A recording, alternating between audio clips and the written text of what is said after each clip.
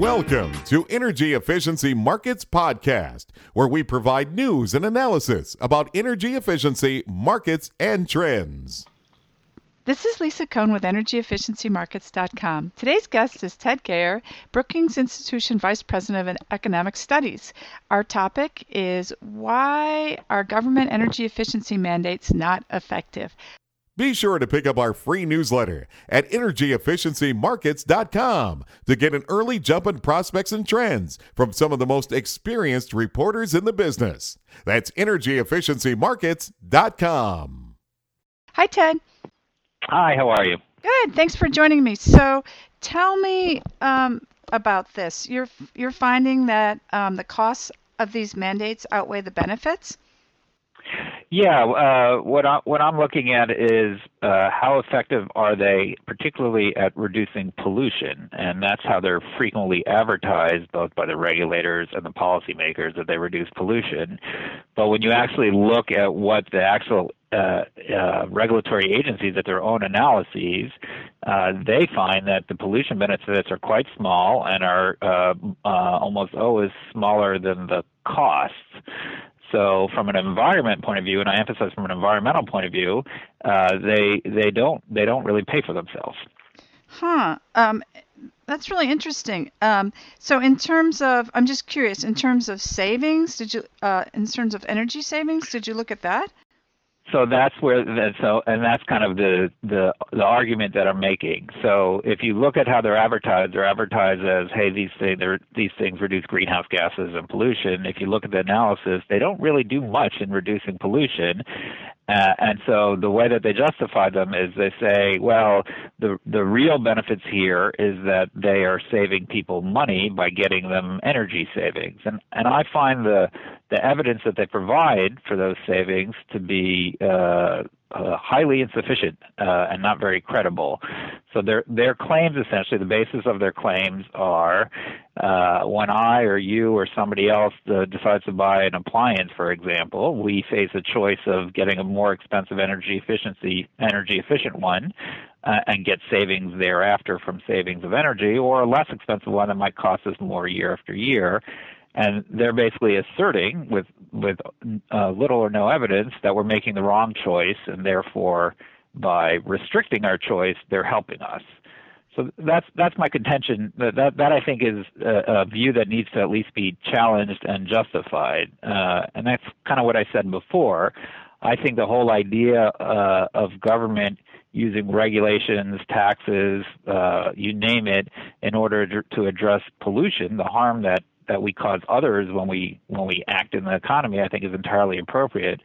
But what they're really doing is they're claiming to do consumer protection. They are protecting us against the harm we cause ourselves. And I think they should be more careful in making those claims and justifying them.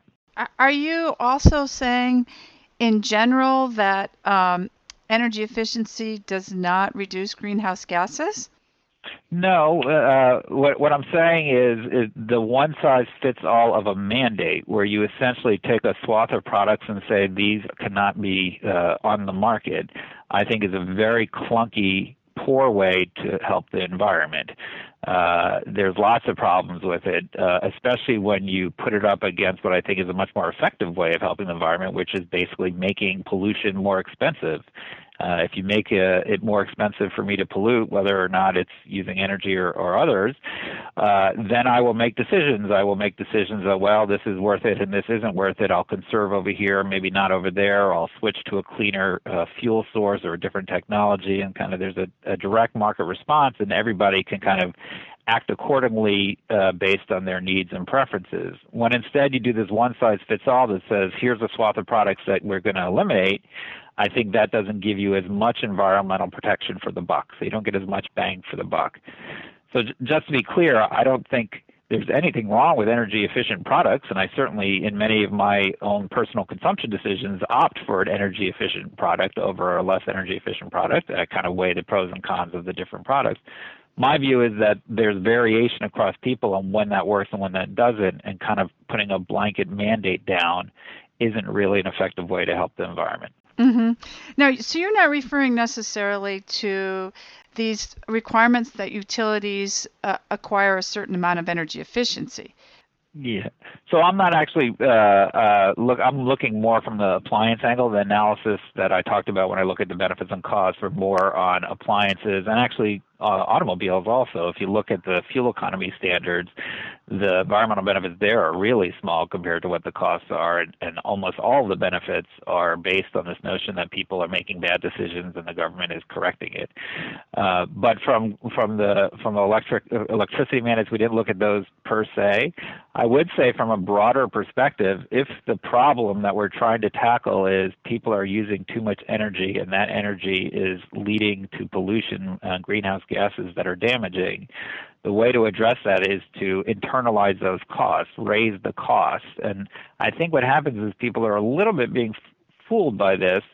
In some sense, people think, and I think policymakers in particular hold this line, which is, well, we don't want to tax energy because that's costly for people, but instead we're going to kind of ban certain energy using products that are less energy efficient. And I think it's incorrect not to view that as a tax. If you're restricting people's choice and kind of giving them only options to buy more expensive products, that is equivalent of a tax. My view is it's less effective than just raising the price and letting people respond accordingly depending on their preferences and needs. Mm-hmm.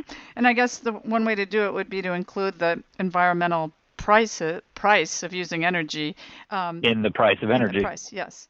And fundamentally that's the problem here is when I decide to use any good or energy in particular, I'm considering the cost to me and the benefits to me. I'm not quite internalizing all the costs that it might impose on you and the rest of the world based on the environmental consequences.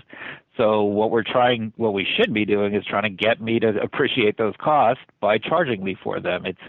And there's parallels all over the place. There's water shortages right now in California because people aren't really charged for the scarcity of the water, so they don't have the incentives to reduce water, to use dual flush toilets. They don't pay for themselves right now because they're not being charged for that water, and instead you kind of resorting to kind of clunkier methods of trying to force conservation efforts.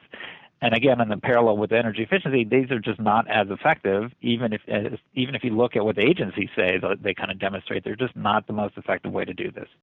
Very interesting. Is there a report that you can refer our listeners to?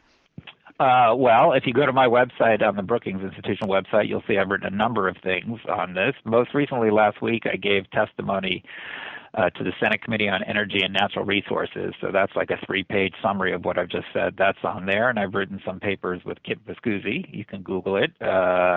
One is called Overriding Consumer Preferences, where we kind of lay out the whole argument and the numbers. And you also sent me those links. I think I did. Yeah, I'll include them. Okay, well, Thank you so much for joining me. My pleasure. Thank you. All right, bye-bye. Bye-bye. Be sure to pick up our free newsletter at EnergyEfficiencyMarkets.com to get an early jump in prospects and trends from some of the most experienced reporters in the business. That's EnergyEfficiencyMarkets.com.